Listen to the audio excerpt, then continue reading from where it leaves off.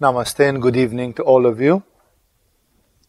Tonight, in our weekly satsang, as promised last week, we are going to start looking a little bit in a very important category of yoga texts of the Indian spirituality, the so-called Upanishads of yoga, which are very, very relevant because they reinforce the texts of yoga, especially the Hatha Yoga, Laya Yoga, Kundalini Yoga tradition, which is represented a lot here in Agama, which is coming from obscure and rare texts such as the Hatha Yoga Pradipika, the Goraksha Shataka, the Shiva Samhita, the Geranda Samhita, out of which already one of them I have commented it during the previous 2 seasons, the Geranda Samhita. And as I said, if Hatha Yoga, if the yoga tradition would be limited to those texts, then it would be a vernacular tradition. It would be something, it would be a niche. But we know, of course, that yoga, even in its form of Hatha Yoga, was witnessed by the Westerners who went to India in the 15th century or in the 18th century or in the early 20th century, before yoga came to the West and became a fitness industry and a fad and a hippie thing. Before those times, of course, Hatha Yoga, the Hatha Yoga tradition, the yoga which is done with attitudes of the body and not only, with breathing, with all the other, with mantras and with all the other instruments of yoga, this yoga tradition was encountered all over India. So it was not only a niche belonging to one of the geographical quarters of India or to a few schools or to a few orientations. And that's why we realize that all these traditions of yoga, which made that yoga was all over India, in the north of India, in the south of India, in the east of India, and in the west of India. These traditions of yoga, they are coming from a very diverse groups of texts. It is very, very important to connect yoga with the Upanishads, because if texts like Geranda Samhita, Shiva Samhita, they can be considered tantric texts, and Tantra is sometimes a bizarre name because it can mean a very limited orientation or lineage in yoga. The Upanishads, on the other hand, are part of the Vedantic and Vedic tradition. They are unanimously accepted, and the Upanishadic texts, if they speak about yoga and if they speak about mantra, breathing, meditation, visualizations, if they speak about pranayama and mudras and asanas, postures of the body and all the others, then suddenly the yoga tradition looks as much more than what it appeared first to be. It's not just a marginal phenomenon reserved to a few tantric traditions, tantric texts. It is a pan-Indian, it's a general Indian tradition, stretching in all the Hindu tradition of today's Pakistan, India, and Bangladesh, and of course some parts of Nepal, and perhaps even some parts of today's Tibet. And in this way, this tradition of yoga is legitimized. We understand why this word yoga was used by Krishna in Bhagavad Gita when he spoke about the yoga of the selfless action, the yoga of knowledge, and such things. Why this name yoga is so widespread. And that's why it is a joy for me to show you yoga not only from the Yoga Sutra in the classical yoga, not only from the Shiva Sutra and the Kashmiri Shaivistic tradition, not only from Geranda Samhita and Shiva Samhita in the Kundalini Yoga, Laya Yoga tradition, but also from the Upanishads, which connect yoga with the Vedas, with Vedanta, with the mainstream spiritualities of India, or at least with the dominant, with the majority spiritualities of India, in this way defining very clearly the universal role of yoga in the Indian spirituality, and the fact that it is not only related to this or that lineages or regional traditions, but it is related with the very core of spirituality in those parts of the world. And thus, I just wanted, and it was asked of me from some of the advanced disciples here in Agama, to show you the connection of yoga with the Upanishads, with this main spirituality. And first, to make you understand where we go, before I comment one of the Upanishadic texts of today, let me give you a few scholarly information about the Upanishads. What are these famous texts called Upanishads?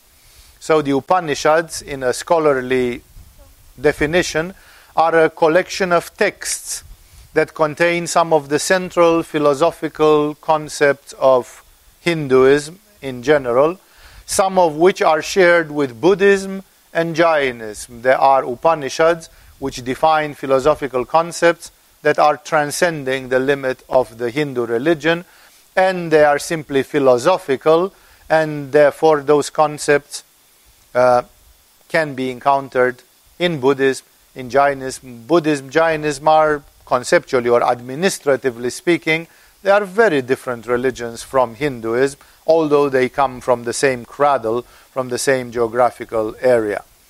The Upanishads are considered by the Hindus to contain utterances like heard truths, revealed truths called Shruti, so revelations, concerning the nature of the ultimate reality, which in the Upanishads and in Vedanta is called Brahman, the name of God in the main Hindu spiritualities, is replaced by a very powerful word called Brahman, and Brahman is a word which is very misunderstood by the Westerners because it's very close to the words Brahma, not Brahman, but Brahma, and Brahmin. And Brahmin means a priest belonging to the highest caste of Indian society, and Brahma is a name for the creative part of God. Brahma, the creator, the God with four faces, sometimes worshipped even in Thailand for its connection with Muladhara chakra and prosperity issues.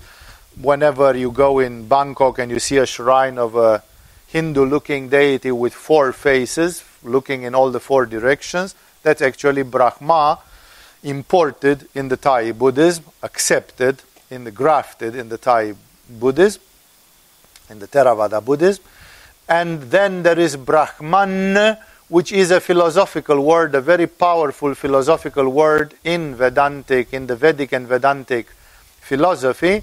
Brahman is a word which is neutral in grammar. It's neither he nor she, it's it. It's like an object, and it's beyond gender, and Brahman is a word which would be translatable in English closely to saying the absolute. The absolute with a capital A. So, I am consecrating the fruits of my action to the absolute. Who is the absolute? Allah, Vishnu, whatever, it doesn't matter. For them it doesn't matter. The absolute is the absolute. And there can be only one absolute. If there would be another one, then they would be relative to each other. And if they are relative, then they are not absolute. The absolute is the one. So Brahman is a very powerful word, which is very comfortable philosophically to people who have problems of admitting the existence of a personal God. The existence of a personal God forces the human being to have an attitude, an emotional attitude, like I am the servant of God. I surrender to the will of God. May thy will be done. Or I love God. And for many people, this choice is very difficult. Like many people are blocked in surrendering themselves and their personal will to some hypothetical cosmic entity, and many people cannot find it possible to love something which they cannot understand or something which they cannot prove the existence of. And that's why many people find themselves blocked in having a relationship with God. With Brahman, it's very comfortable emotionally on Manipura and Anahata, where people have these blockages and these impurities. Because with Brahman, you can only have a relationship of awe, like in front of the infinite. And for the rest, you don't need to relate to it. And that's why many people philosophically feel much more comfortable with an absolute, which is called the Buddha nature, or Nirvana, or Dharmakaya, or Brahman, because people say, well, there might exist a universal field of energy, a universal consciousness which we don't understand and which is beyond space and time. And, like I can relate to that, but if I have to fall on my knees and worship it, then I feel awkward about it. So Brahman is like taking the spirituality directly to Ajna and Sahasrara and sparing you of the spirituality of Manipura and Anahata, where you are supposed to have an emotional attitude towards God, to relate with God more in a personal way. And that's why the ultimate reality is called Brahman. It's very comfortable in a way, and it has a downside to it, by which some people, like Sri Aurobindo, great yogis I'm talking about, they have qualified Vedanta as being a sort of a Hindu Marxism. Like you can have social ideas belonging to socialism and left-wing philosophies, ultra-democracies, ultra-equalitarianism, Marxism, and basically be skeptical and consider, like Marx did, that religion is the opium of the masses, that religion is outdated and obsolete, and it's all a lie and an illusion. And then you have a religion which is Brahman, but that religion is with a God which is so distant and so high up in the chakras that it doesn't elicit or produce any emotional reaction in you. I believe in God, but it doesn't mean I have to be non-violent. Doesn't mean I have to tell the truth. It doesn't mean I have to control my sexual energy. Like there are no consequences in my activity, life, emotions, and so on, because this God in which I believe is a sort of extremely detached, extremely disconnected God up there in Ajna and Sahasrara, which you don't see, you don't feel, you don't understand, you don't embrace. And it's like I can say, oh, glory to Brahman, the universal consciousness, and now let's go and do some shit. No, like it doesn't apply, it doesn't make me react or live in a certain way. So there is a downside to this very abstract spirituality, that this very abstract spirituality does not produce very often moral, ethical, emotional, psychological, mental efforts and consequences in the human being. So there is an upside and a downside. The upside again is that it's more palatable for people that have blockages and they feel awkward about the concept of God. But the downside is that this God can be like Nietzsche's God. It can be a dead God. God is dead. Like, yeah, all honor be to Brahman, and down here I'm doing Marxism. No? So it's like, it's a sort of a spirituality without consequences in the daily life, which is not really the way the spirituality should be. Because if you are really spiritually interested, you use a mantra, you stand on your head, you do pranayama, you refrain from killing and harming and doing other similar things, and therefore, actually spirituality transforms our lives. It has an effect in our daily behavior. So, sometimes this Vedantic ultimate reality is a little bit too abstract, and some people, like the human beings always want to find a way to indulge into their inferior tendencies without having to change their lives or to make too much effort. And unfortunately, this exalted concept of Brahman if it is not connected with something in our hearts, it's a little bit too dry. So the Hindus consider that the Upanishads are texts about the nature of Brahman and describing the character of and the path to human salvation, which is called moksha or mukti. So, of course, as most of you know, and this has to be clarified, and in yoga courses we do a bit of that, and in the metaphysical workshop and others we go fully deep into that. The purpose of spirituality in India is to attain salvation, it was to attain liberation. And the Upanishads are talking about that. The Upanishads are commonly referred, and it's not a completely correct scholarly name, as Vedanta. When you talk about Upanishads, you say that's the Vedantic tradition, variously interpreted to mean the last chapters, parts of Veda, or the object, the highest purpose of the Veda. Veda, Anta. In Sanskrit, Anta means end. Veda, Anta, the end of the Veda, like the upper end, the top end of the Veda, of the Vedic tradition.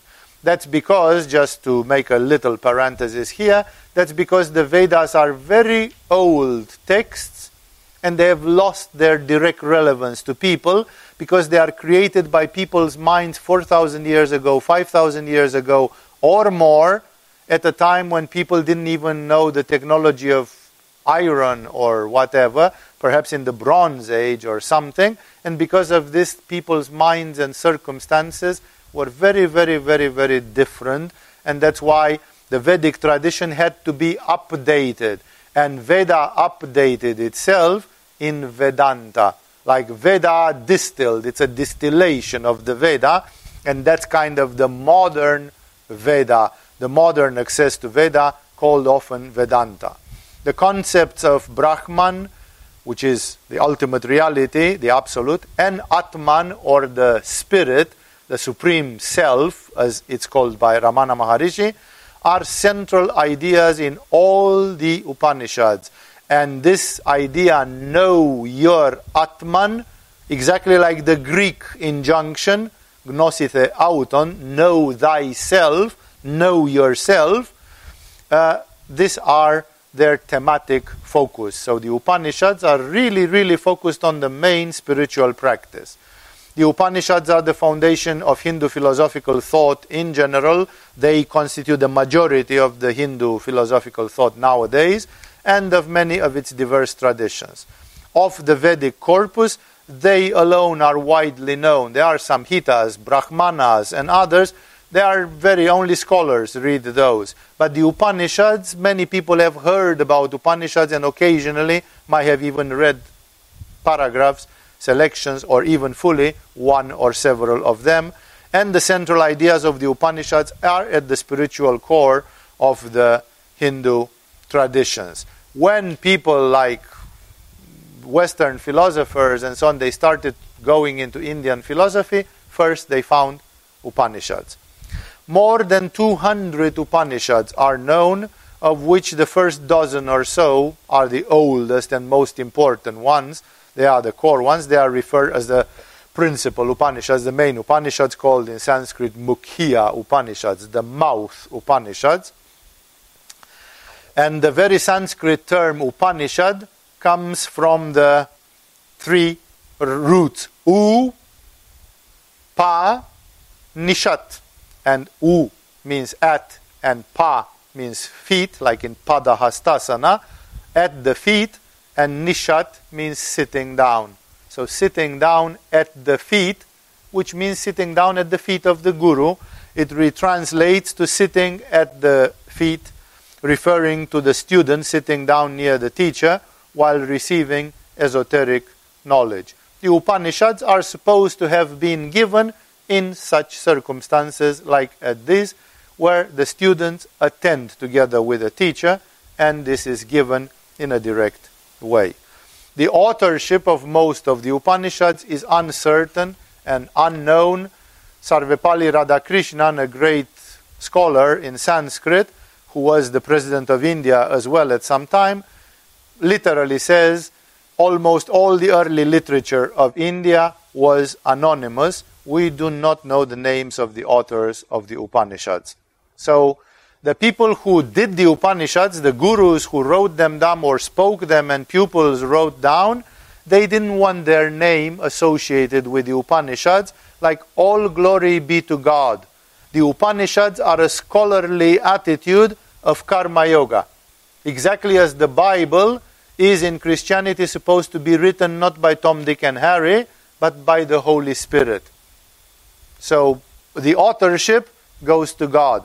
Well, the Upanishads don't say literally so, but they simply omit the name of the earthly author, in this way letting them, like, they belong to the Spirit. They don't belong to this person or to that person. They belong to the universal Spirit. It is a form of consecration. It is a form of spiritual karma yoga, like doing karma yoga in terms of knowledge and spirituality. Most of the Upanishads are dated as belonging somewhere between around the year 0, between 100 years before Christ and 300 years after Christ, so about 2,000 years old, with some Upanishads, some of the earliest ones going 800 years before Christ, before Buddha himself, like really old, and some of the Upanishads having been written even in the 15th century, so quite late in the medieval history of India.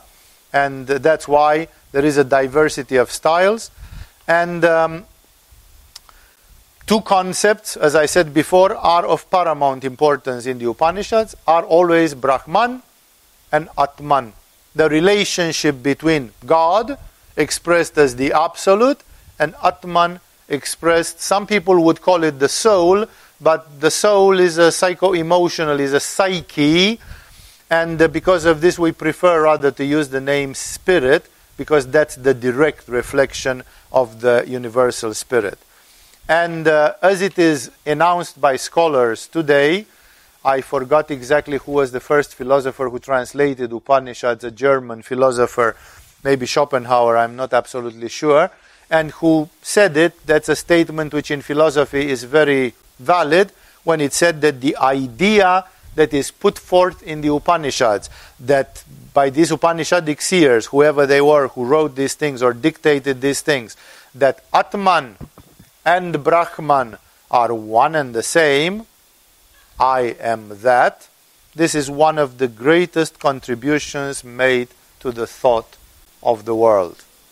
Like, indeed, this is not only monotheism, this is almost, in some situations, Vedanta goes totally Advaita, non-dualistic, and these are actually examples of full-on monism or non-dualism. And that's very rare.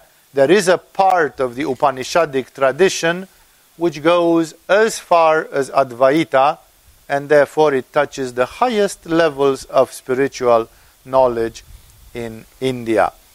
The Upanishads being as many in number, are just for your information, and I don't know if we'll get to do all of them in this season. I have about 10 of them on my list. Let's see how long time they will take, because I've never done these satsangs before. And approximately 20 of them, they are called, in the tradition, they are called Yoga Upanishads, Upanishads of Yoga. And some of them are related with Rig Veda, Sama Veda, Yajur Veda, Atharva Veda on numbers.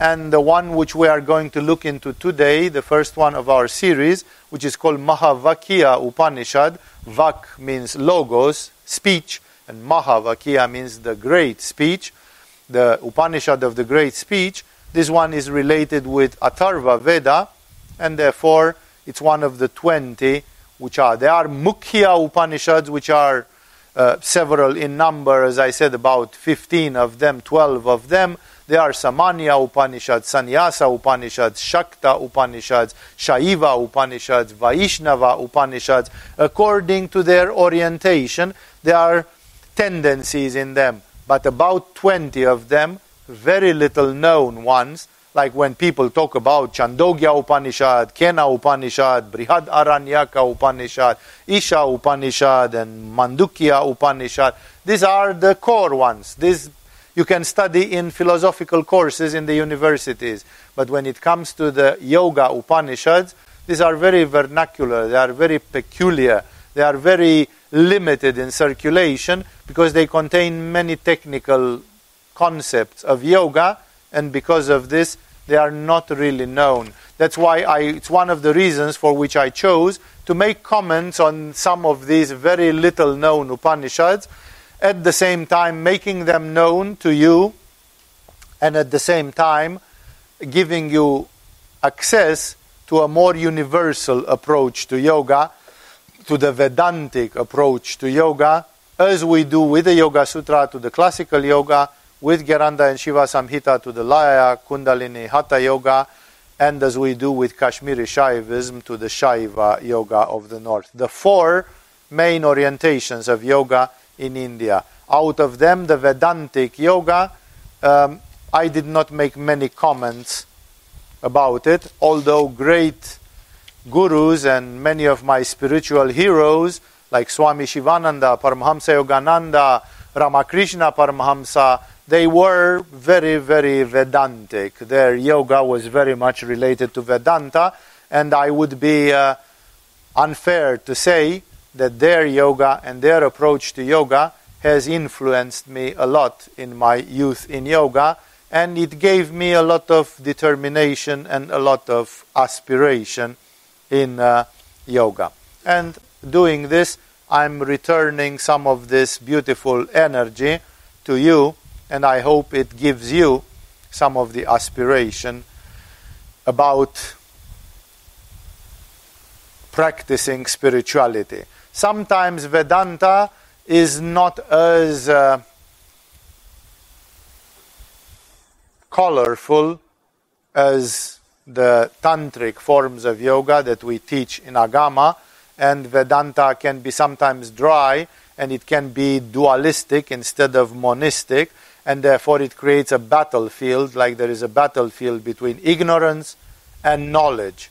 There's a battlefield before getting hypnotized by Maya, by the illusion, or waking up and perceiving the spiritual goals and having the discrimination to go there and practice. And that's why the Vedantic tradition is slightly different, but when you understand it correctly, it is a great motivator in your spiritual practice.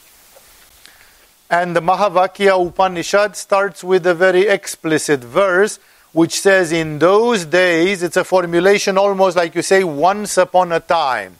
Like it's not said when. In those days, in Latin scholarship, in Western, therefore, academic scholarship, there is a term which illustrates this, which is called illo tempore. Tempore means time, and illo means like once upon a time. It means nothing precise. It's uncertain time.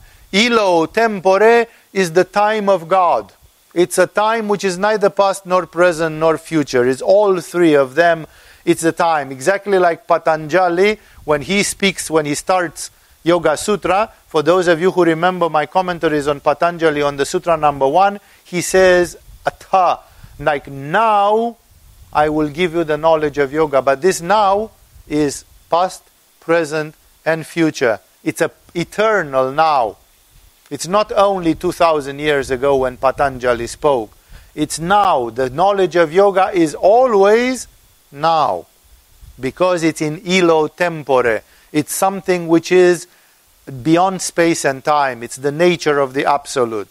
And therefore, even this one starts with an illo tempore, exactly like fairy tales.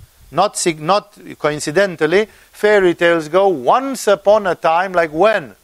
Doesn't matter, because we're talking about an archetypal reality, and it's happening all the time and in no time. It's illo tempore. In those days, says Mahavakya Upanishad, in those days, Brahman, the Lord, announced. It's like Brahman spoke. Brahman is not a god, a deity, doesn't have a face like Brahma, Vishnu or Shiva. Brahman, and yet announced. How?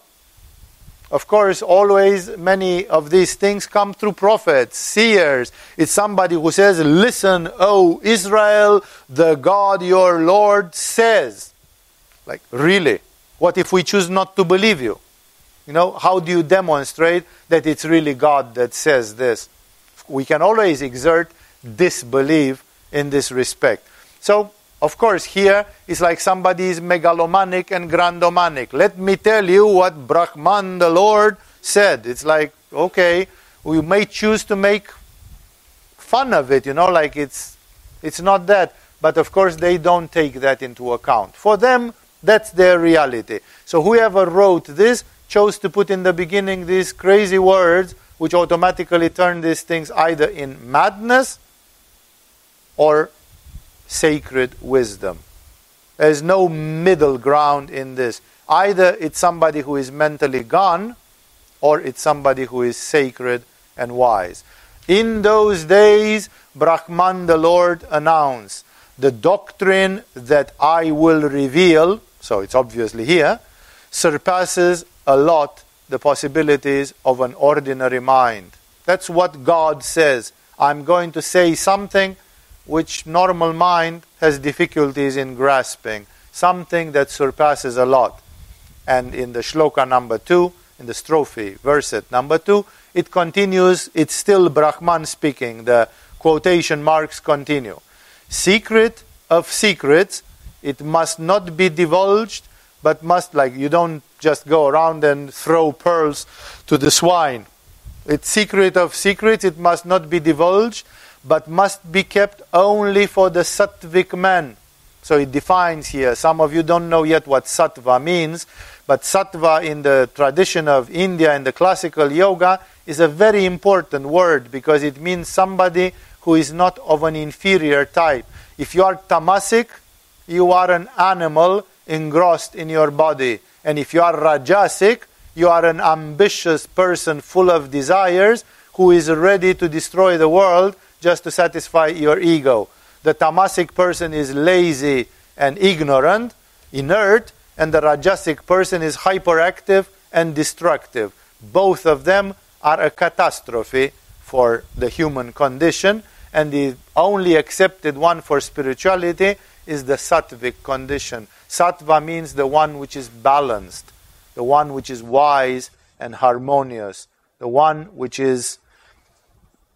You hear more about this in our second level courses where we give a special lecture about the 3 gunas, and there is more development teaching about that in our Agama courses. Here I cannot stop and start making a definition of the gunas. You find the definition of the gunas also in the Bhagavad Gita if you want to look for it outside of Agama. The Bhagavad Gita consecrates 2-3 chapters of its 18 chapters to defining what is tamasic, what is rajasic, what is sattvic. So, Brahman in Mahavakya Upanishad says, such teaching as what follows here must not be divulged, is not to be taken lightly, must be kept only for the sattvic man, so for the person who is balanced and oriented towards spirituality, the person who escaped from the hell of ignorance and apathy, and who escaped from the hell of desire and hyperactivity. Person who has reached a balanced middle, the middle path of the Buddha. The sattvic man who interiorized, like the sattvic man is usually interiorized, like thinks a lot about the inside, not losing himself outside, and invulnerable to the illusion of the world. Like the illusion of the world says, you could... you could go to Las Vegas and if you get lucky, you could beat the roulette and make $1 million. That's Fata Morgana. That's just glamour. That's just the hypnosis of the world, which says, yeah, you could do a lot of things. That's called Maya. So he says to the sattvic man who interiorized and invulnerable to the illusion of the world, like the world keeps luring me that you could make a lot of things, and wise people know that these things are a lie and an illusion. And you have to be very, very childish and very, very candid to believe that the world works like that, or that that is the essence of things. And that's why the sage, either it's a Christian saint, or it's a Hindu sage, or it's a Buddhist arhat, they are invulnerable to the illusion of the world. Like, I've been there, I've done that, it's finished for me. It's like, you are not going to seduce me with this fata morgana, with this, like a butterfly, like a moth, jumping in a flame and burning its wings in the process. That's what this illusion of the world is. So to the person who interiorized and invulnerable wishes to hear it. So the person who wishes to hear it and who is oriented spiritually, that's for whom this teaching is, says Brahman himself. End of quote. And then now the text starts telling us a few things. He says there are two attitudes, knowledge and ignorance. Either you are a knower, a knowledgeable person, and knowledge here is not interpreted as intellectual knowledge, as you will see, on the contrary, actually, and there is the knowledge of the spiritual things, or the ignorance. Even Buddha, while he defined 4 noble truths and a lot of other things by numbers which should be done and so on, even Buddha eventually, when he reduces things to one factor, he says the cause of the cause of pain, because he says there is pain, there is suffering in this world, and he says the cause of suffering is ignorance. The only way to defeat suffering is to acquire the actual knowledge. But again, that knowledge is not the knowledge which you acquire from a lecture, and it's not the knowledge which you acquire from a book. This knowledge is only preparing you, it's laying the foundation, and it's showing you where to look. But then you still need to go and look. You need to walk that talk, because without walking it, just talking it, is only the first step. So knowledge for them means more than intellectual knowledge. But he says, if you simplify things, there are just two attitudes, knowledge and ignorance. The Tibetan yogis say that this is the beginning of the 5 elements in Vishuddha chakra. The 5th element is either characterized by the wisdom of total knowledge, or it is characterized by ignorance. It's as simple as that. So all the universe of the 5 elements is ultimately the key which opens the gate to it is knowledge and ignorance. That's the key poison. That's the essential poison out of which all the others are derivatives. And he says the first one, which means knowledge, liberates. It makes you free. It will give you moksha, mukti. And the second, chains or binds you, makes you prisoner. Even Jesus says it in a different way when he says, and the truth shall make you free. It's a double entendre. We can understand it, the truth, like truthfulness, but the truth with a capital T, it means that you actually are a knower. You are knowledgeable. You know. So therefore, the lack of ignorance, says Jesus, will make you free, which is the same message. But one must know that those two are closely connected, because they are the doorstep on Vishuddha chakra. And if your Vishuddha chakra goes out of balance, then your knowledge becomes a skewed knowledge, and this skewed knowledge is equivalent to ignorance. There are people who think that they know. For example, there are people out there, because somebody or several people actually wrote some imbecilic books, who know that the Manipura chakra, the 3rd chakra, would be yellow in color. And if they need to activate their Manipura chakra, they could as well visualize yellow or dress themselves in yellow or something. You can dress yourself in yellow for a century non-stop, and your Manipura chakra will not activate even this much, because yellow does not come in Manipura chakra. So whoever put that knowledge there, that yellow is on Manipura chakra, or that Manipura chakra is yellow, is a devil, has done the work of the devil, because that is misinformation. Millions of people are misinformed that Manipura chakra is yellow. And therefore, understand that sometimes there is knowledge, but because that knowledge is poisoned, then it's not knowledge, it's actually ignorance. And you try to say, I have pumped a lot of yellow in my belly button area, or even better, I've pumped a lot of yellow in my solar plexus, because on top of thinking that it's yellow, you also think that it's placed here. And you simply said, I honestly visualized a lot of yellow coming here, and I don't know why I still suffer of a cancer in my stomach. Because you are not working in Manipura, and because you are misinformed. And that knowledge is not knowledge. So not everything that we know, or that we think that we know, is knowledge. Is knowledge in the meaning of Mahavakya Upanishad. Knowledge is only the knowledge. The actual knowledge. The knowledge which is archetypal, which comes from above. And that's why here he says, one must know that this knowledge and ignorance are closely connected. You are on the same, it's like a seesaw. You are on the same level still. And he continues, he or she or it continues by saying in the 4th verset, the origin of ignorance is the inert darkness or tamas. He compares them with tamas and rajas, but he doesn't insist very much. He just speaks about ignorance mostly. The origin of ignorance is the inert darkness or tamas. This physical world entirely, from Brahman to inanimate objects, like from God to an atom, is actually darkness. This is a typically Vedantic doctrine. Tantrics would say that this world from Brahman to the last object is Shakti, is Prakriti, is Mother Nature, and therefore that you can interact with it in a constructive way. But the Vedantins don't have this teaching. The Vedantins simply want to go to the spirit directly. And that's a very refreshing attitude, because it's like a shortcut.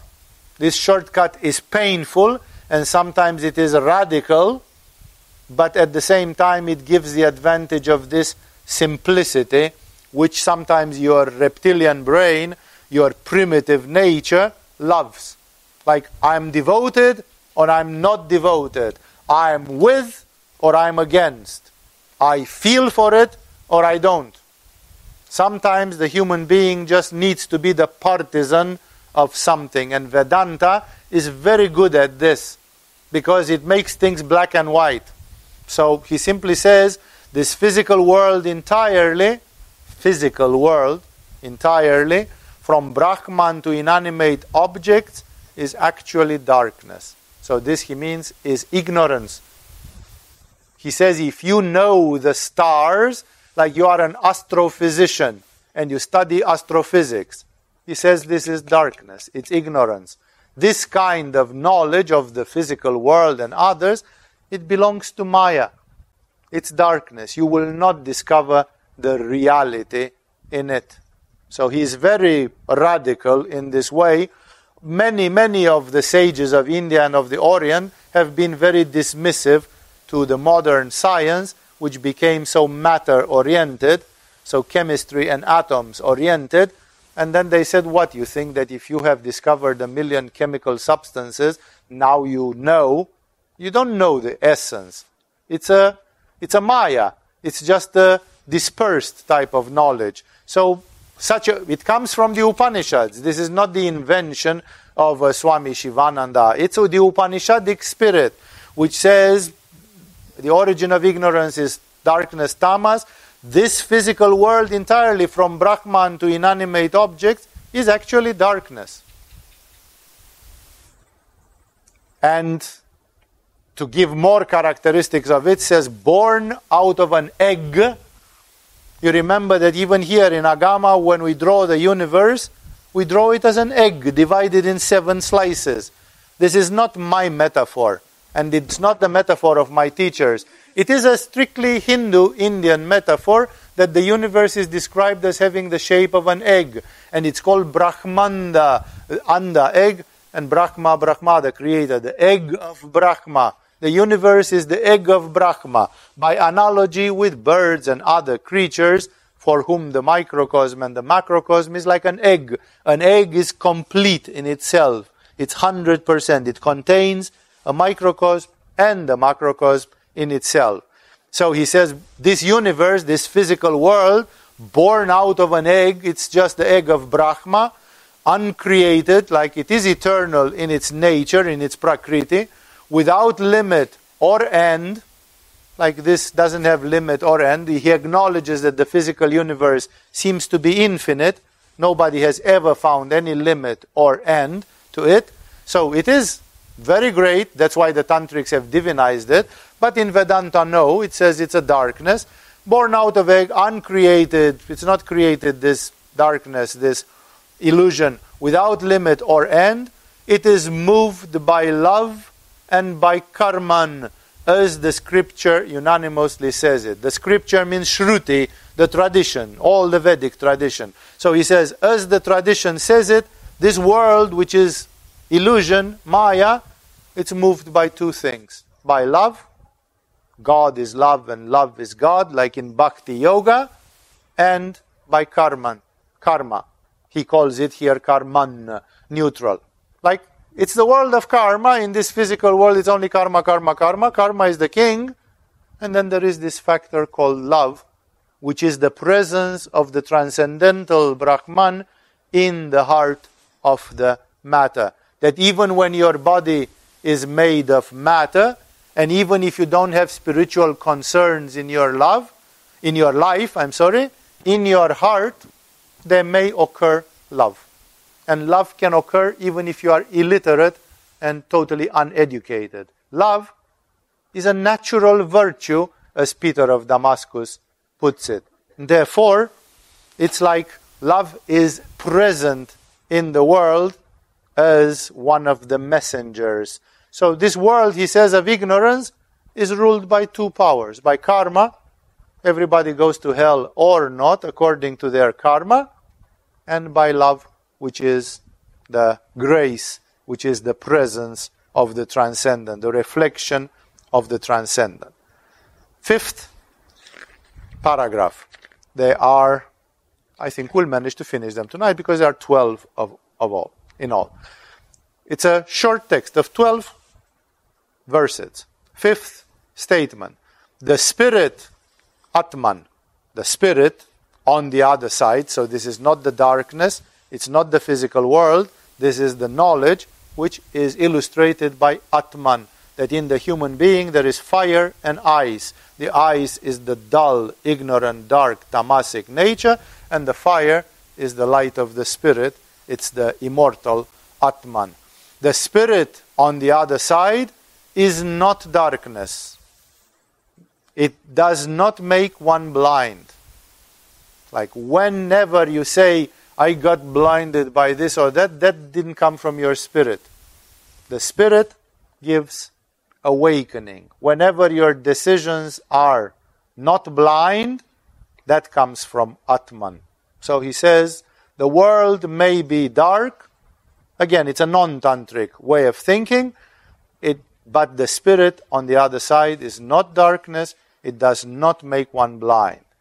On the contrary, it is knowledge and glows like the sun that shines in the egg of the world. In the egg of the world, in the egg of Brahma, there is the sun, which is a very funny symbol of something which is outside of the egg.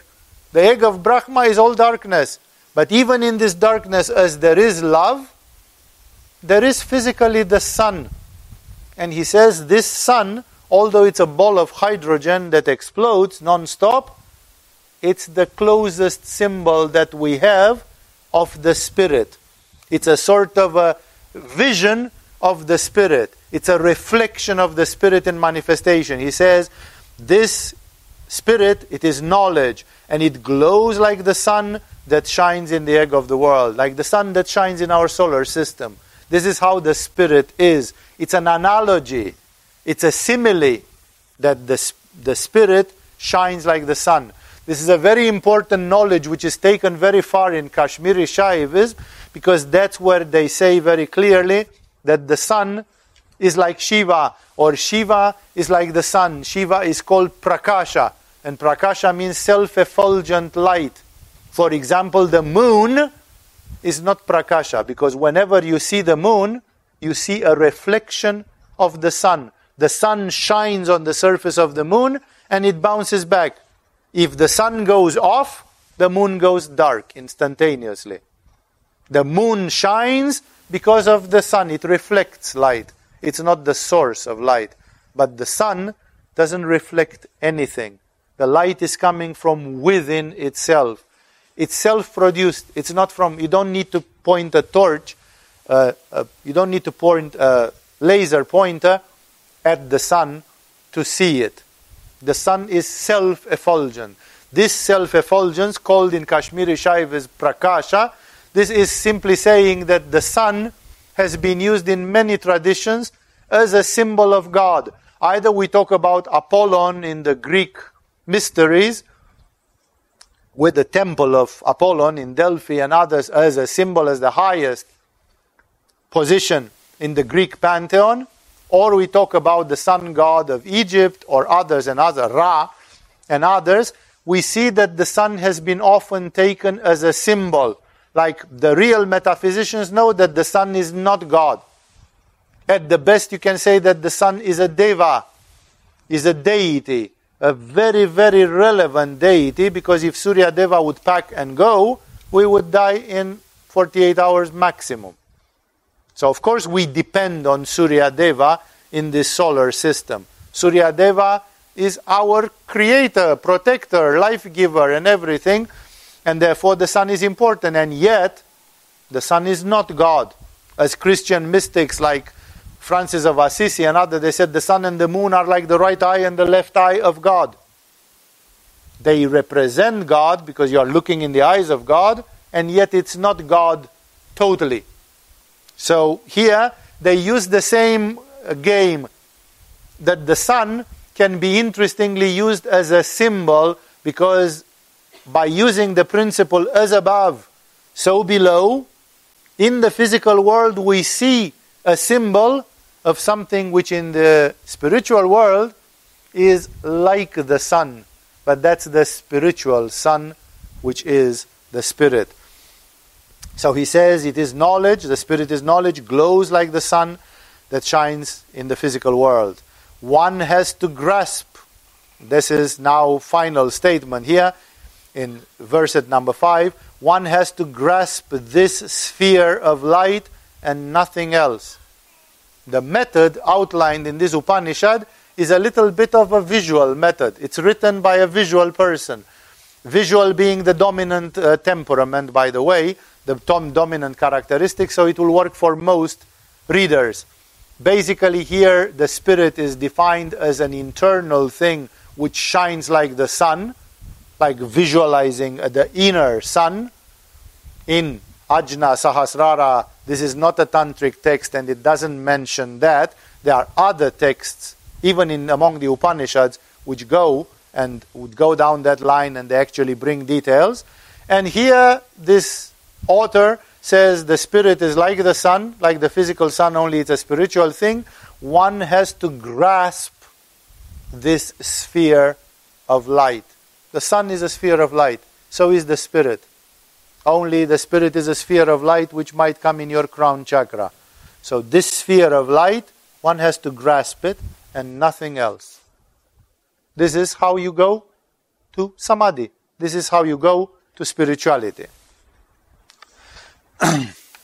And it quotes a beautiful quote from the Vedic texts, which says in paragraph number 6, quote, "The sun that shines up there is Brahman." Like the sun is God. It's a sort of a transition. It's a transitory thing. It's by transitivity that the sun is a symbol, and through the symbol you connect to the real thing. You don't address the sun literally as such. So the sun that shines up there is Brahman. It has been said. That it has been said in the Vedas.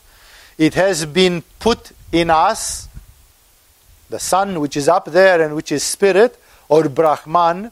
It has been put in us, like we have our own internal sun, which is our Atman, our spirit. Brahman there, Atman here. This sun has been put in us, like the Michelangelo image where God gives spirit by the touch with the finger to the first man, to Adam. It has been put in us thanks to the Ajapa Hamsa mantra. It's a very popular subject in the Upanishads, and that's where most of this thing comes in Kriya Yoga and in other forms of yoga, that life is breath. Breath is the most visible sign of life that we have. As Thich Nhat Hanh, Buddhist author originally of Vietnam, used to say, there's a title of one of his Vipassana, Anapana books, Buddhist mindfulness books of meditation. He says, breathe, you are alive. Breath equals life. Life in the human being equals spirit. And thus, the spirit is visible in us via breath. And here, he says, thanks to this Ajapa Hamsa mantra, I am him. It says I am him, although in Sanskrit, this mantra, Ham and Sa, it's something which we explain in the first level when we give you the so-called Tantric Vipassana, the Prana Uchara meditation, and we give you exactly this meditation, and one of the ways of doing this meditation with the breath is associating Ham and Sa, Ham Sa, Ham Sa, Ham Sa, two mantras, and thus this mantra is called in the Upanishads Ajapa. Normally doing mantras in India with a rosary or something like this, with a mala, it's called japa. Japa yoga, repeating mantras. And this mantra Hamsa is ajapa, because even if you don't do it with a rosary, it keeps on going, because you are breathing 15 times per minute and 80,000 or 30,000 times per day, whatever it is. So you are basically saying a mantra automatically all day long. And that mantra is Hamsa, Hamsa, Hamsa. And this mantra Hamsa is the Ajapa mantra, and it is the most visible and at the same time discrete demonstration of the fact that the Son of Brahman is present in us under the form of Atman. We have Atman and we do Hamsa even unconsciously, even involuntarily. In the Vedantic tradition, this mantra Hamsa, which is supposed to be onomatopoeic, like it's a sort of a onomatopoeic sound, it is associated with Sanskrit words which are twisted, mutilated, like stretched. Like, you say, how are ya?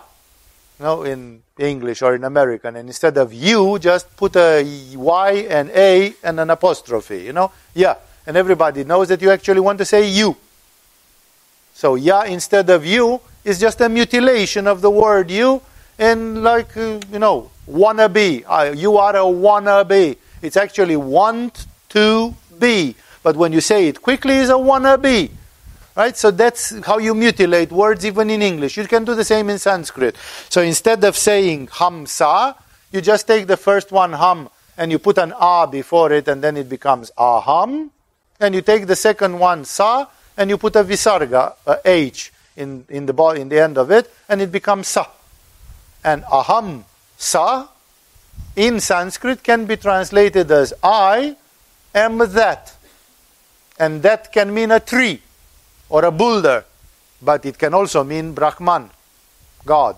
So when you say Aham Sa, you say I am that, which means I am God. My Atman is of the nature of God. I have a drop of the ocean, and Brahman is the ocean. My water in my drop is the same as the water in the ocean. Here you have H2O, there you have H2O. Aham, sa. But your breath does not do aham, sa. Your breath does hamsa, hamsa. So it's close. It's just close, is a sort of stretching it a little bit so it fits. They like this approach with hamsa, aham, sa, or then you turn it around and you do saha, aham. And then it's not even sa, ham, because saha with aham, the visarga with a goes in sandhi, and it generates the letter o, and then you have so, ham. But your breath again doesn't do so, ham. It's ham, sa, or sam, ha, or sa, ham, depending how you take it. Which one you take first, the egg or the hen. It doesn't matter with which one of them you start. So these speculations are very famous in the Upanishads, and I often mention them in some of my lectures. Here you have a typical example that this Upanishad, Mahavakya, the great word, the great speech, it mentions this mantra, Hamsa, the Ajapa mantra, and it doesn't forget to mean that conceptually you can consider that it means I am him. It doesn't even say I am that. It says I am him, like I am God, I am Brahman, the Lord, who said that and all this. So it has been put in us. So the fact that we have a spirit, an Atman, is because of the Ajapa mantra, and the Ajapa mantra is the symbol of us being touched by the divine and having a spirit. The two breaths, inhaled and exhaled, like inhaling and exhaling, acquire this knowledge because they say hamsa, hamsa, unconsciously, automatically, but they do. So it's like your breath knows that you are alive and that you are spirit. That's why so many systems of meditation relate to the breath. That's why the breath is one of the favorites, and pranayama and Kundalini Yoga, and many of them use breath and the subtle breath which results from it. So the two breaths, inhaled and exhaled, prana and apana some people call them, acquire this knowledge. Acquire the knowledge of Hamsa, I am him. By a prolonged practice, the adept also acquires it. So if you sit and start thinking Hamsa, I am God, I am him, by prolonged practice, it won't happen in the first day, you will also acquire it. This knowledge will come to you. So if you just want to reach the ultimate knowledge, you just let your breath do your work, and you go with it by saying Hamsa, and I am that. By realizing that the meaning of Hamsa in Sanskrit can very well be I am God, I am He, I am that, I am the Absolute, or whichever way you want to formulate it, which is exactly what Kashmiri Shaivism teaches as one of the core meditations. So he says, your breaths acquire this knowledge because they go in that place. You have to follow your breath because you breathe automatically and unconsciously. So you have to focus on the breath until you become one with your breath. And then as your breath acquires that knowledge, you will later, with a bit of a delay, acquire the knowledge. So he says by a prolonged practice, he uses the word prolonged, like don't think it's coming in 48 hours, not to discourage you, but not to give false expectations as well, because there are psychomental mechanisms which need to be fulfilled. By a prolonged practice, the adept also acquires it, meditating on the triadic spirit similar to Brahman, and accomplishing in the end the vision of the Supreme Spirit, Satchitananda.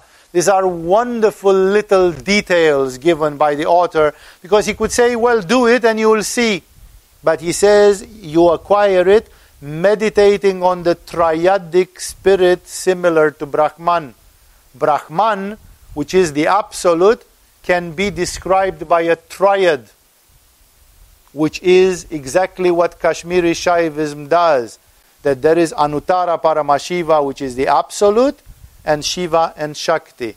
The Father, the Son, and the Holy Spirit. En Sof Or.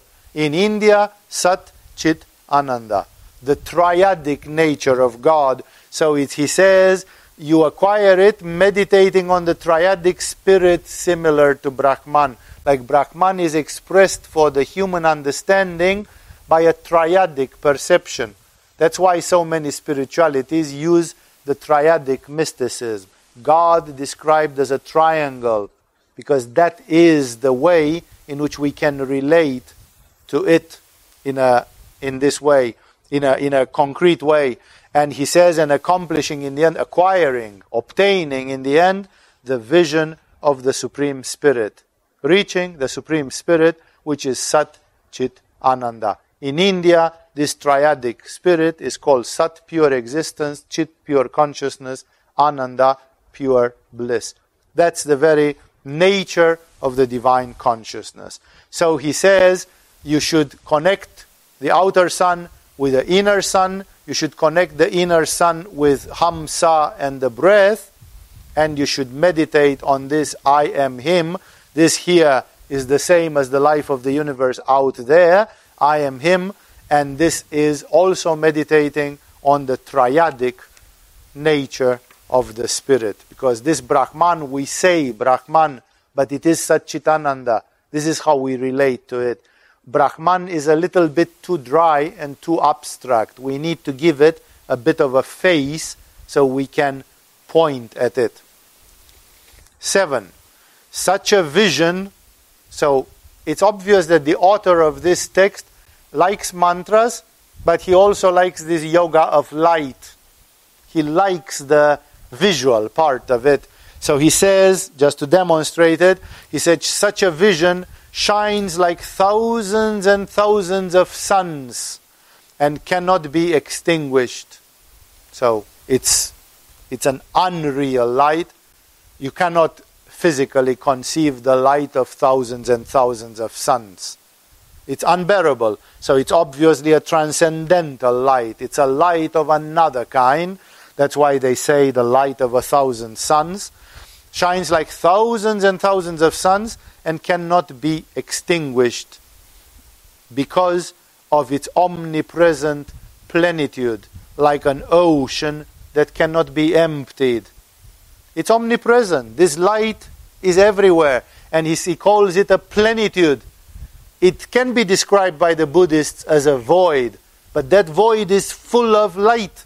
That void is full of something, the Buddha nature.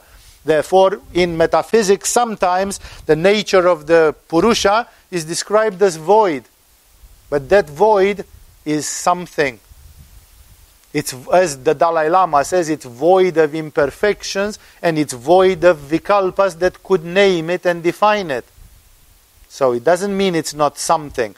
So here it says this light cannot be extinguished. Like God, the light of God, is eternal, unbeatable. It's forever because of its omnipresent plenitude. It's everywhere and it's something. It shines, and he says, like an ocean that cannot be emptied. As much as you try to remove the ocean cannot be removed. You cannot empty the ocean. And thus, God is like an ocean, but it's like an ocean of light, which is omnipresent. Therefore, here, now. And then he says a beautiful thing which addresses the Yoga Sutra of Patanjali, which says it is not this samadhi which is the ultimate goal of yoga. No, it is not the stopping of the thought. It is the union with Brahman. Because he sees God as triadic and as a plenitude, then he cannot address God as a void. Because he says samadhi, in the view of Patanjali, who had written his Yoga Sutra at that time, obviously then, which is the ultimate goal of yoga. Yoga is the stopping of the movements of the mind, says Patanjali in the Sutra number 2 of his Yoga Sutra. And this guy calls the attention and he says this is not this Nirvikalpa Samadhi, which is the goal of yoga, the stopping of the thought. It is the union with Brahman. It is unio mystica, as called in Latin. It's union with something which is full, with a light which is omnipresent and exists. It's not going into a hole, into a dark hole. It's union with something. So he prefers to describe the spiritual reality in a positive terminology instead of in a negative terminology, like it's an emptiness or a nothingness. He says it's union with Brahman. It is union with the Spirit. And he continues in the strophe number 8. This is very important.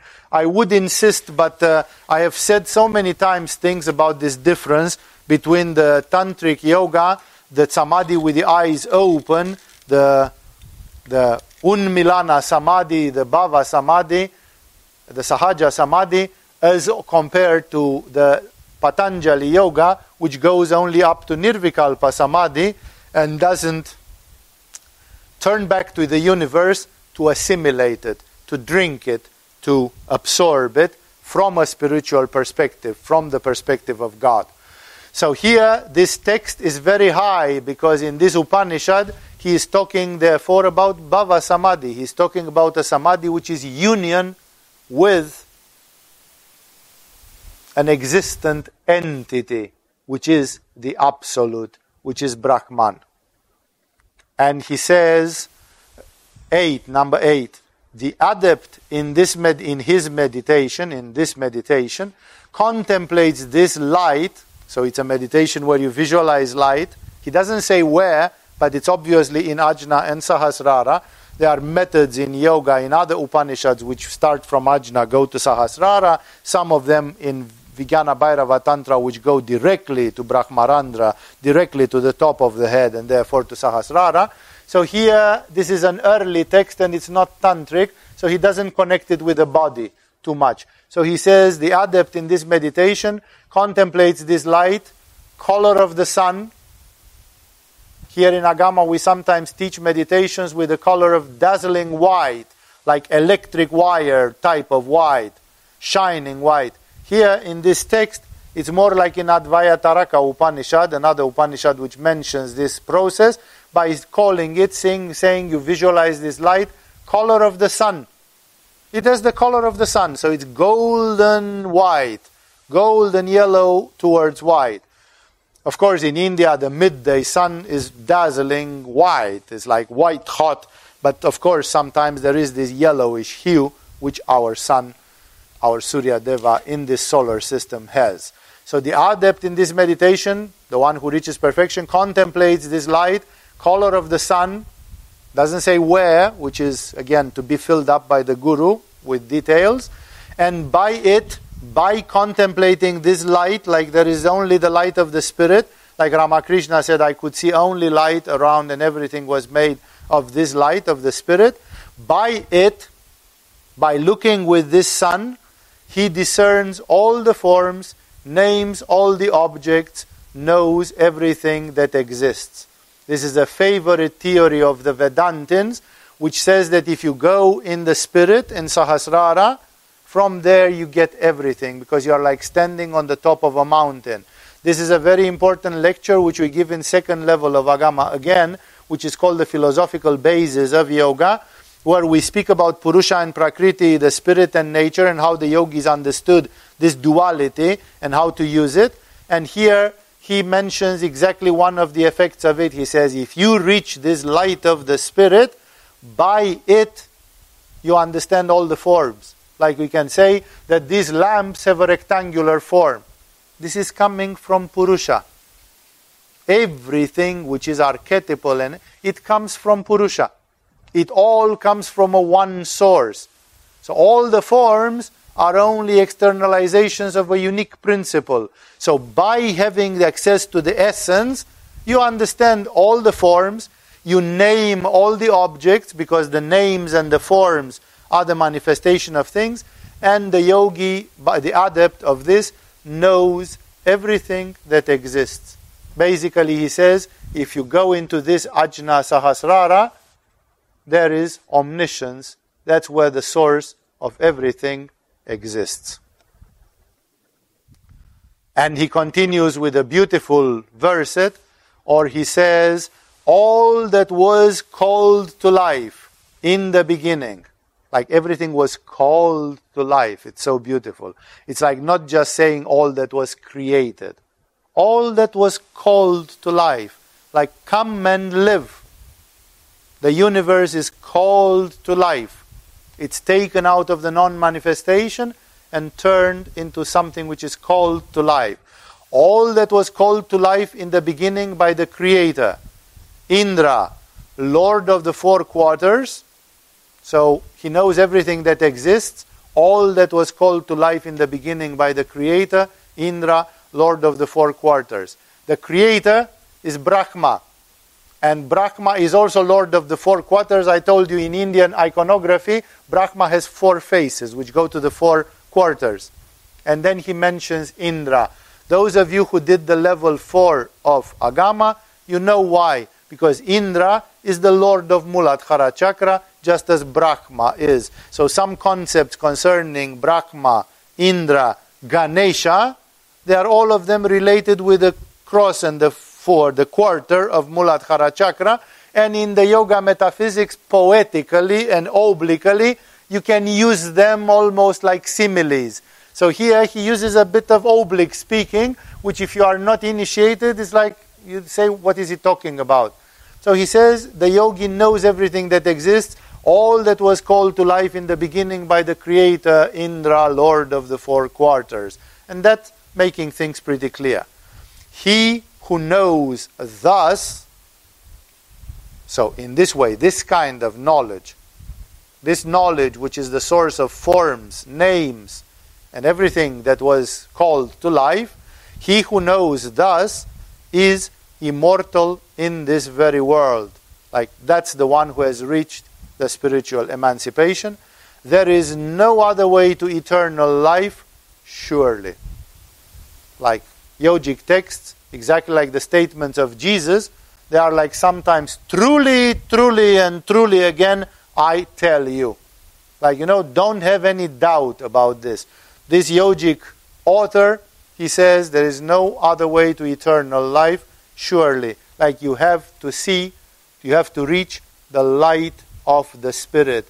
Only through the universal Spirit of God, from where all forms, all names, and all knowledge comes, only that way the human being reaches immortality. And he says something beautiful in the 10th verset. There are 3 to go. He quotes, first of all, from Yajurveda, from Rig Veda. It's a Vedic text which says, by sacrifice, the gods sacrificed to the sacrifice. It's an incomprehensible sentence in which it says that he who sacrifices, the sacrifice itself, whatever the sacrifice means, it means I do 300,000 mantras, that's a sacrifice. Or I'm doing Vedic fire by throwing butter into the fire. Or I'm doing whatever other sacrifice. Bhagavad Gita says one can sacrifice the breath. Like for 30 seconds you don't breathe. And you give that breath which could have happened in those 30 seconds, you give it to God. Because the breath is from God and is connected to God. So you skip one and you give it back. So the sacrificer, the sacrifice, whatever the sacrifice is, an internal thing or an external thing, and the target, the one to whom is sacrificed, they are the same. This is monism. Shiva sacrifices Shiva to Shiva. Who sacrifices and who receives it if Atman is Brahman? If I am the ocean, if I am that, then what's the meaning? This is one of the puzzles of monism. That in monism, in non-dualism, all these devotional practices which are external, you can still do them, but they lose their meaning because you do them only for the sake of a tradition, for the sake of a resonance. But otherwise they don't matter because they don't make sense. If you give a flower to a statue of a goddess, who are you? Who is the goddess? Who is the flower? When all three have the same nature, ultimately. And that's why he says, by sacrifice, says Rig Veda, by sacrifice the gods sacrificed to the sacrifice. End of quote. These were the first laws. Like, this understanding is very, very basic. This is before all sorts of mystical, occult, and other sorts of partial truths. This is like one of the root things. But of course, as you can see, that's why Rig Veda, you can't use it. If you give it, and you read, and it's 10 volumes as thick as this, and all during those 10 volumes like this, you read things like, by sacrifice the gods, sacrifice to the sacrifice. It's like, it doesn't serve me for my yoga practice. And because of this, Vedas have to be explained and updated by so many other traditions. So he says, these were the first laws, and by them, the majestic deities, he says the devas, acquired the heaven where the siddhas of yore, become gods, reside. He says the siddhas of yore, the perfect yogis of yore, having become gods, they reside in heaven, and the great deities, he calls them the majestic deities, by understanding this oneness, they also acquired the same heaven. It's a very twisted verse, which says that if you understand this oneness by the sacrifice, the God sacrifice to the sacrifice, these were the first laws. This is the Sanatana Dharma.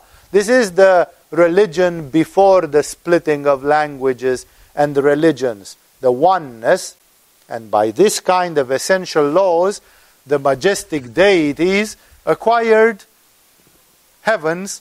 Which heavens? The heavens where the siddhas of yore, other spiritual practitioners of yore, who have become gods in their own turn, reside.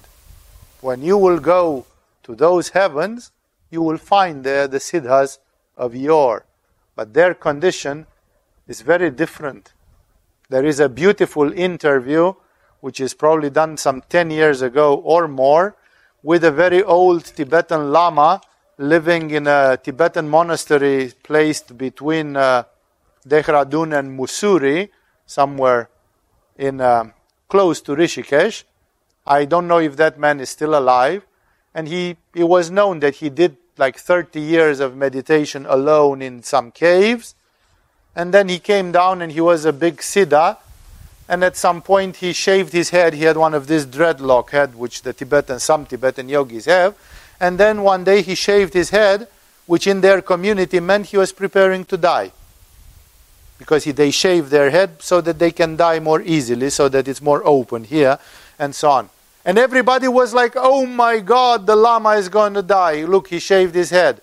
And somebody phoned to Dharamsala, to Dalai Lama, and told on him, squealed on him. They said, Dalai Lama ji, this Lama is preparing, he shaved his head, he's like...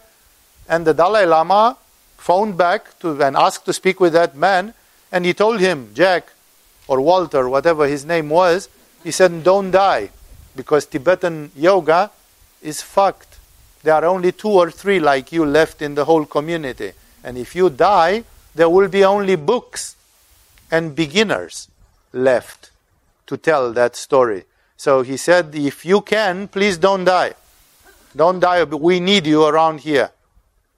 And then this guy said, okay, then I'm going to live till the age of 100 or something. He was a bit of a nasty fellow, like very dismissive, very radical like this.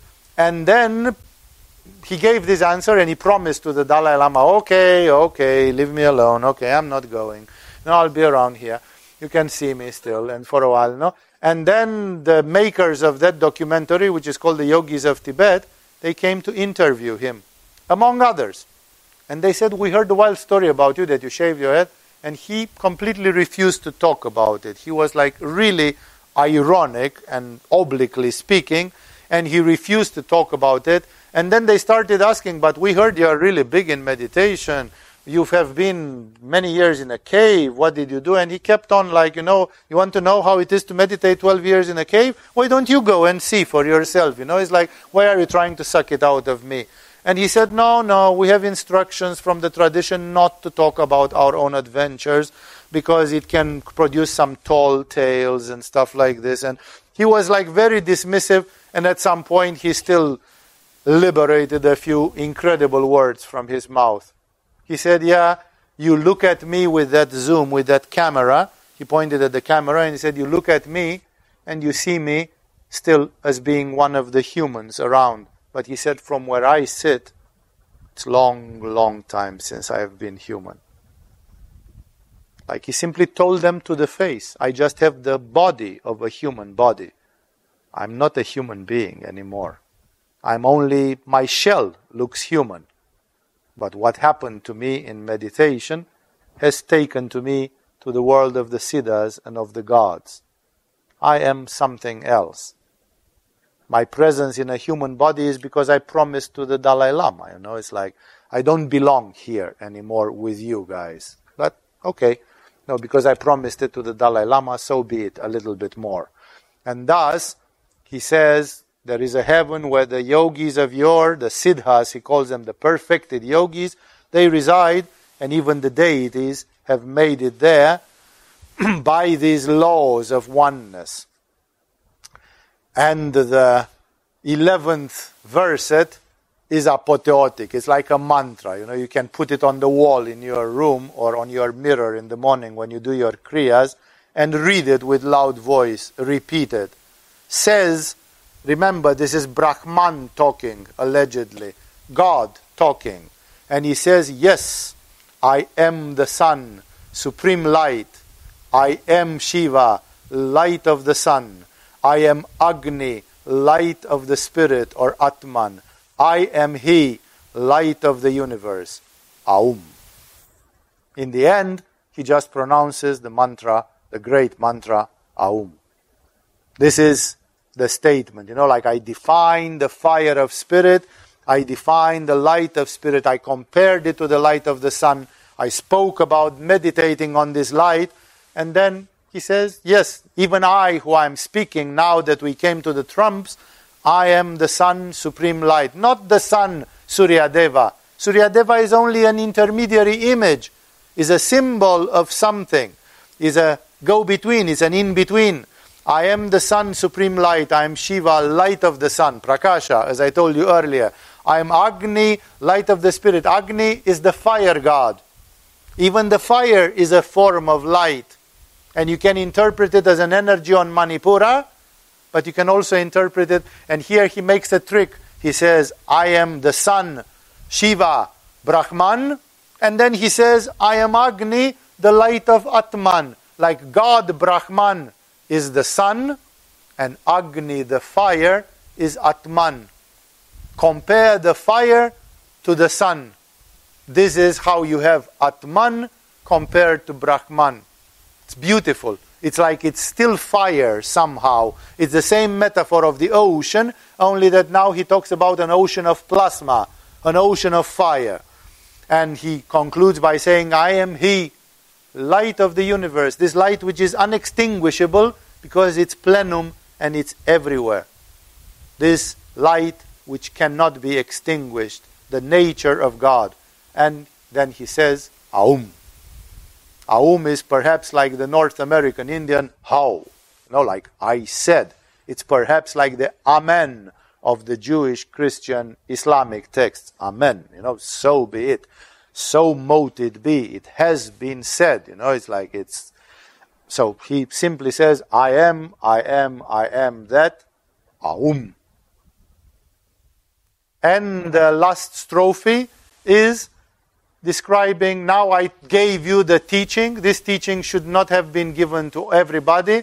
It's for people who are interiorized and sattvic and want to hear the spiritual truth.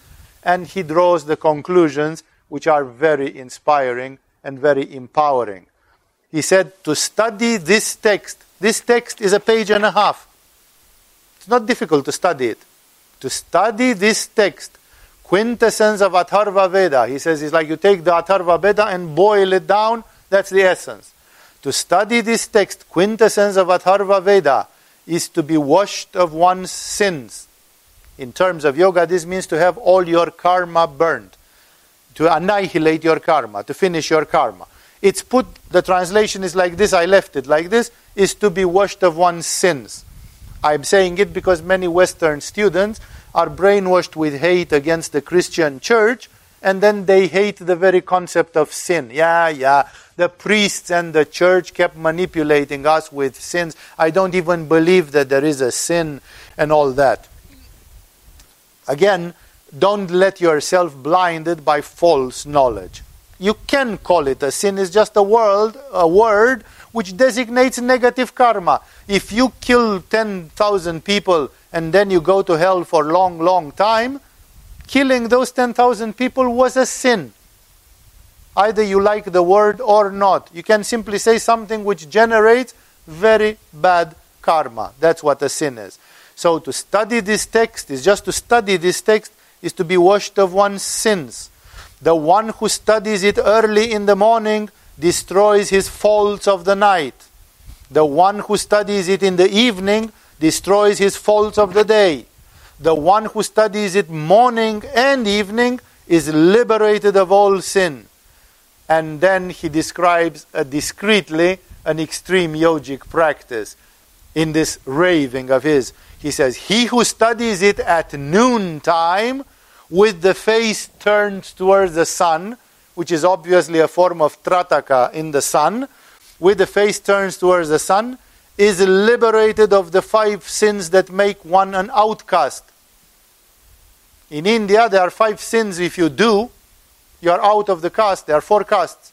The Brahmins, the Kshatriyas, the Vaisyas, and the Kshudras. The merchants, and the Kshudra caste, the lowest of the caste. But there is one caste which is not a caste, which is lower than the others. Those are the outcasts. And the outcasts are the people who did something and lost one of the 4 ones. As having a 4 caste, even if you are from the Kshudra caste, you still have some rights. As an outcast in the ancient Vedic tradition, you had 0 rights. That's why it's called a pariah or an outcast. And he says there are 5 in the laws of Manu. There are 5 sins described which make you become an outcast. And they are very funny for your information.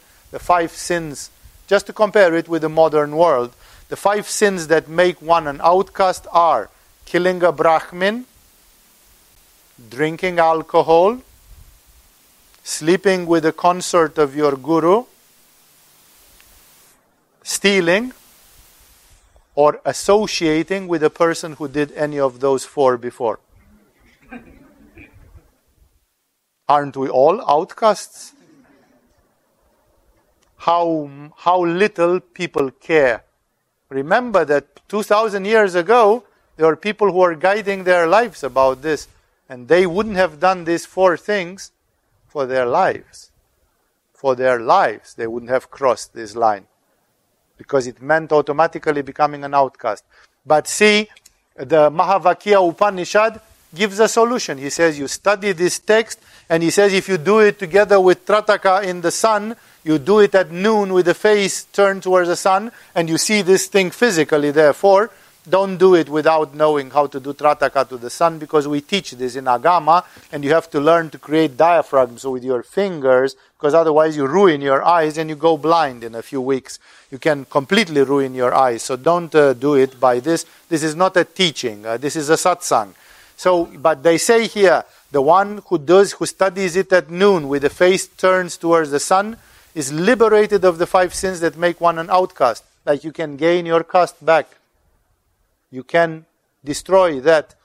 And of all other sins, of the 5 sins that make one an outcast, and of all the other sins, he attains the saintliness that is gained by the study of all the Vedas.